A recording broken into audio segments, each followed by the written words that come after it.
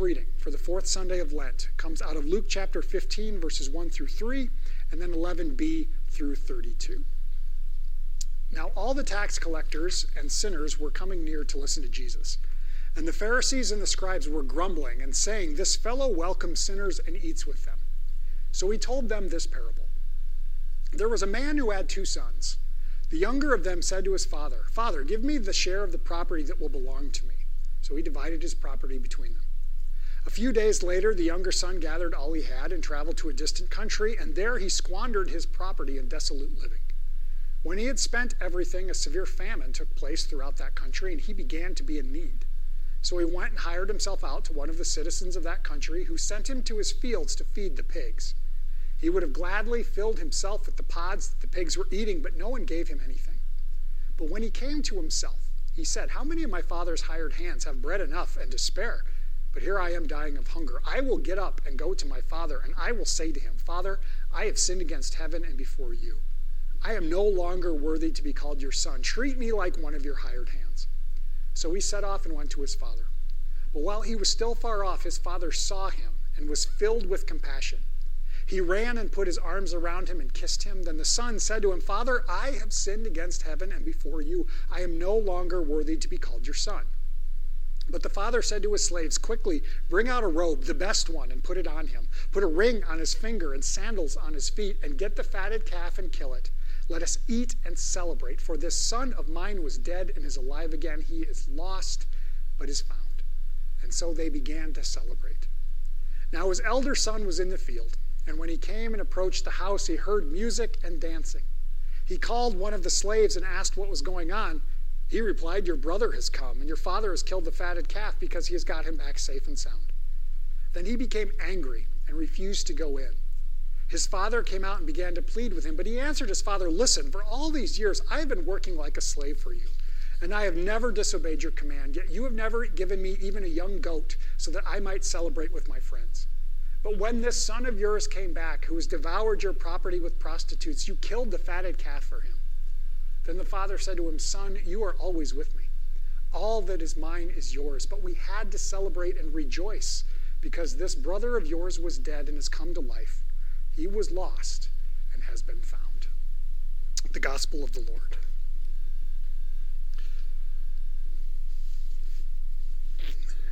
Well, people of God, may the grace and peace of our triune God be yours today and forever.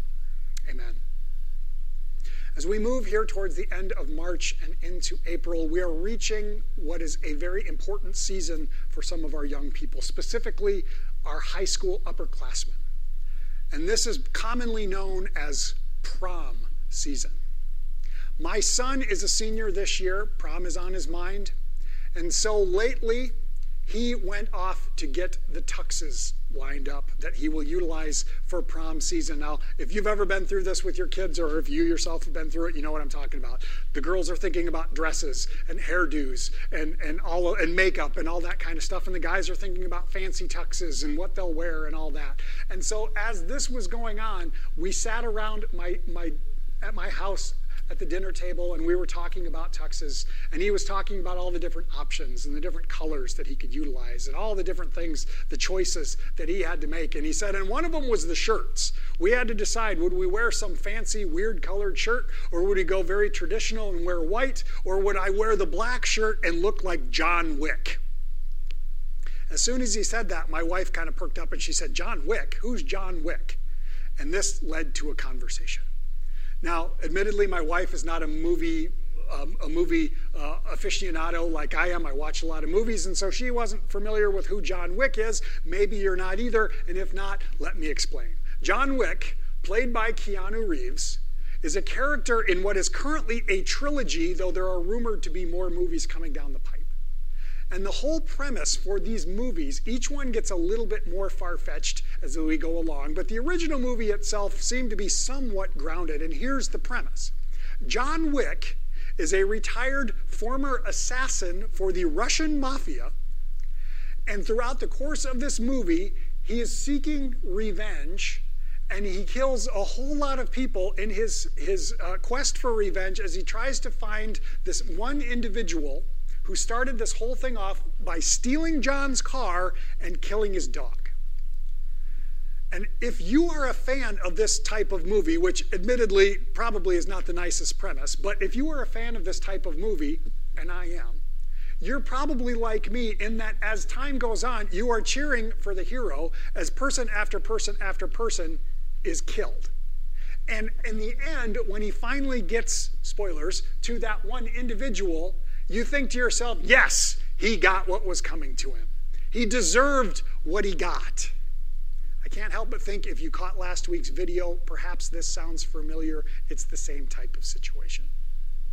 This idea, this sensibility that I think we're all capable of, whether we realize it or not, the idea of they got what's coming to them. They got what they deserve.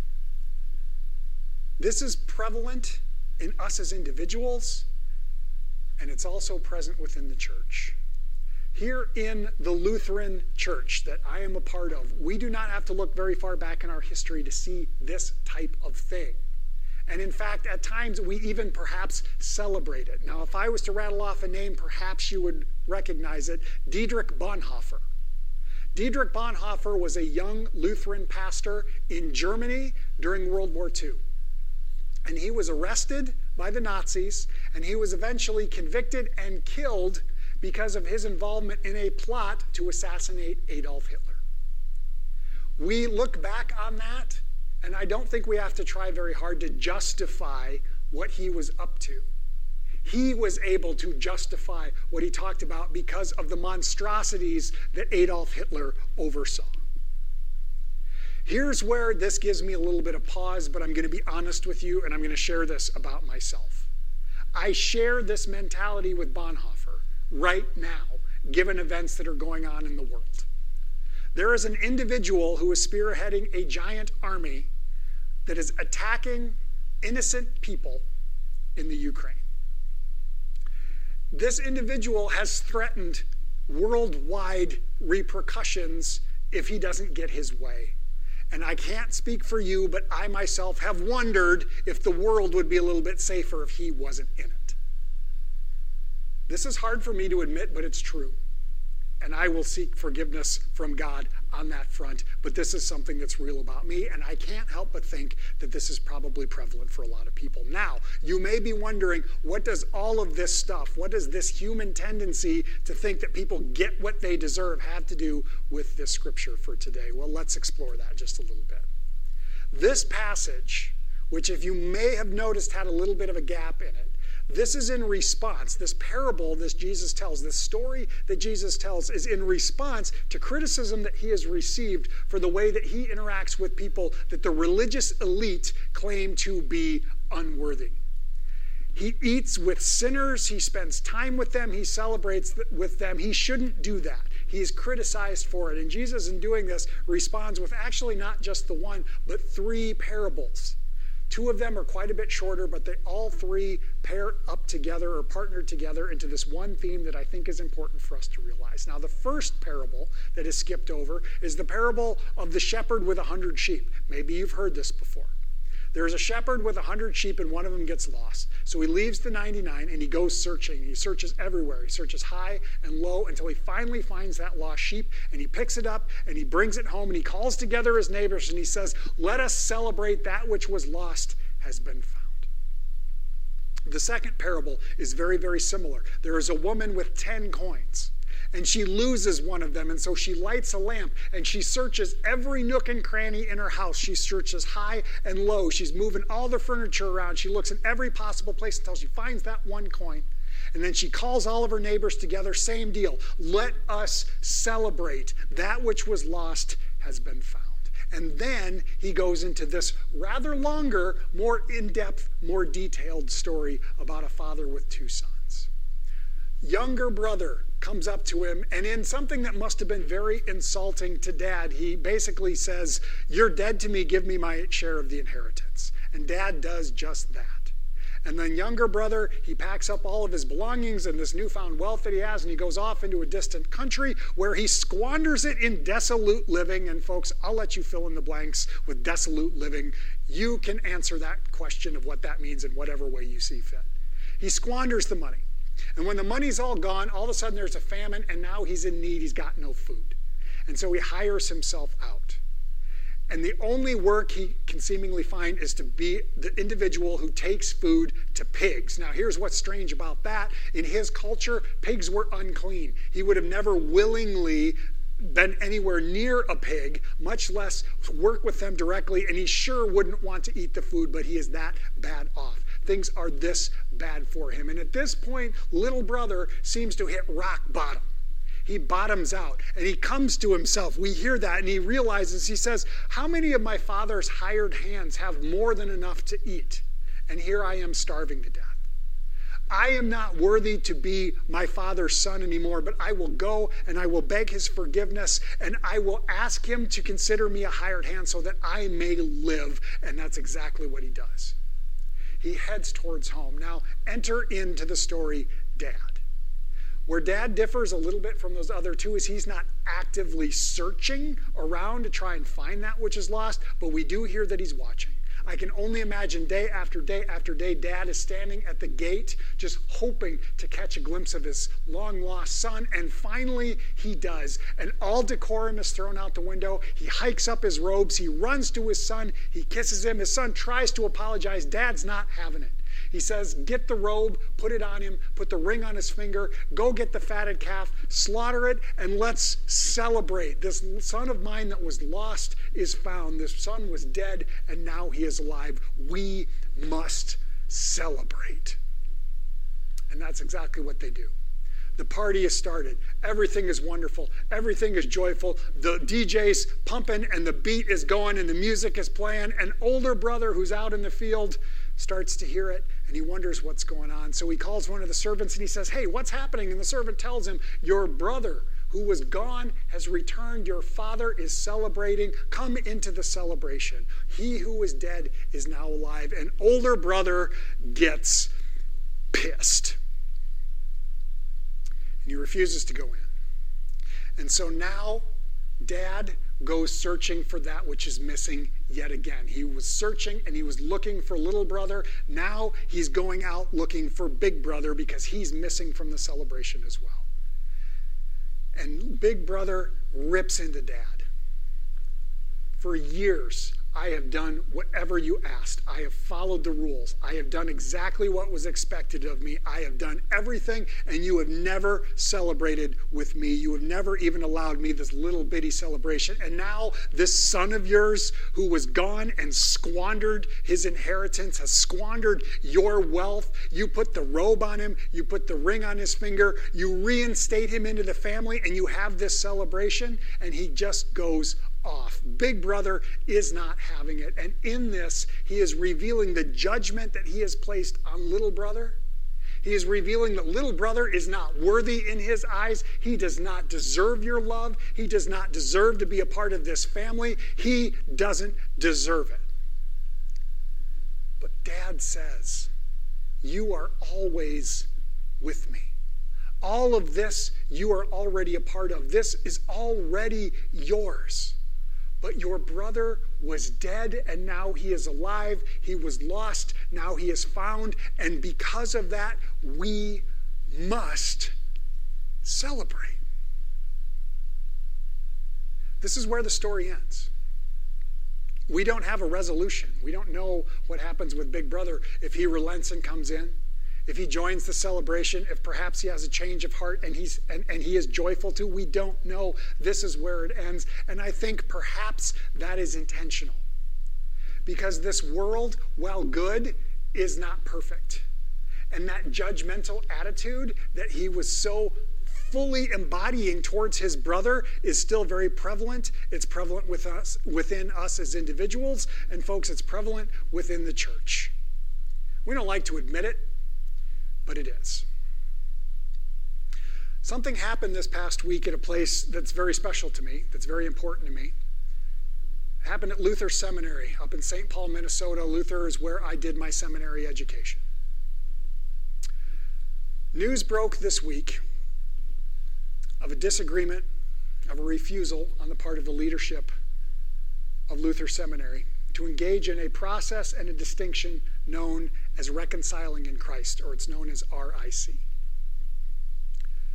Some of you may not want me to talk about this, but guess what? I'm going to talk about it. RIC is a distinction that specifies that that religious organization, whether it is a congregation or in this case a seminary, is fully embracing, celebrating, and including LGBTQA individuals. Celebrating their presence, celebrating everything about them, recognizing their common humanity, and inviting them to be a part of the community. That is what RIC stands for and what that distinction means. Luther Seminary, which is one of 7 or 8 seminaries in the ELCA, or in the Evangelical Lutheran Church in America, is the only seminary that does not hold that distinction. And most recently, just about a week ago, they refused to engage in the process. This refusal is based on the statement that Luther has made that they are an inclusive seminary, that all are included, but they're not going to go through that process. And this has resulted in the hurt, in the exclusion of certain people. They have been deemed unworthy of full recognition and inclusion. And I can't help but think that's precisely what Big Brother is doing to Little Brother, passing judgment on who's worthy of acceptance and who isn't. This is a reality in the world, whether this situation or whether any situation, that we all have those individuals that we deem unworthy, that we look at as less than. Whether we do it consciously or whether we do it subconsciously, we're all guilty of this. And yes, I'm including myself in it too.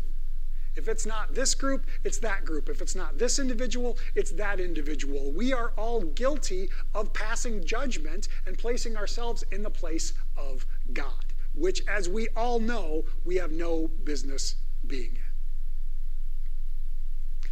If we can learn anything from this parable today, it's the truth about ourselves and the truth about the church and the truth about every single organization that's made up of people, which is pretty much all of them, that we all have this tendency to pass judgment on who's in and who's out.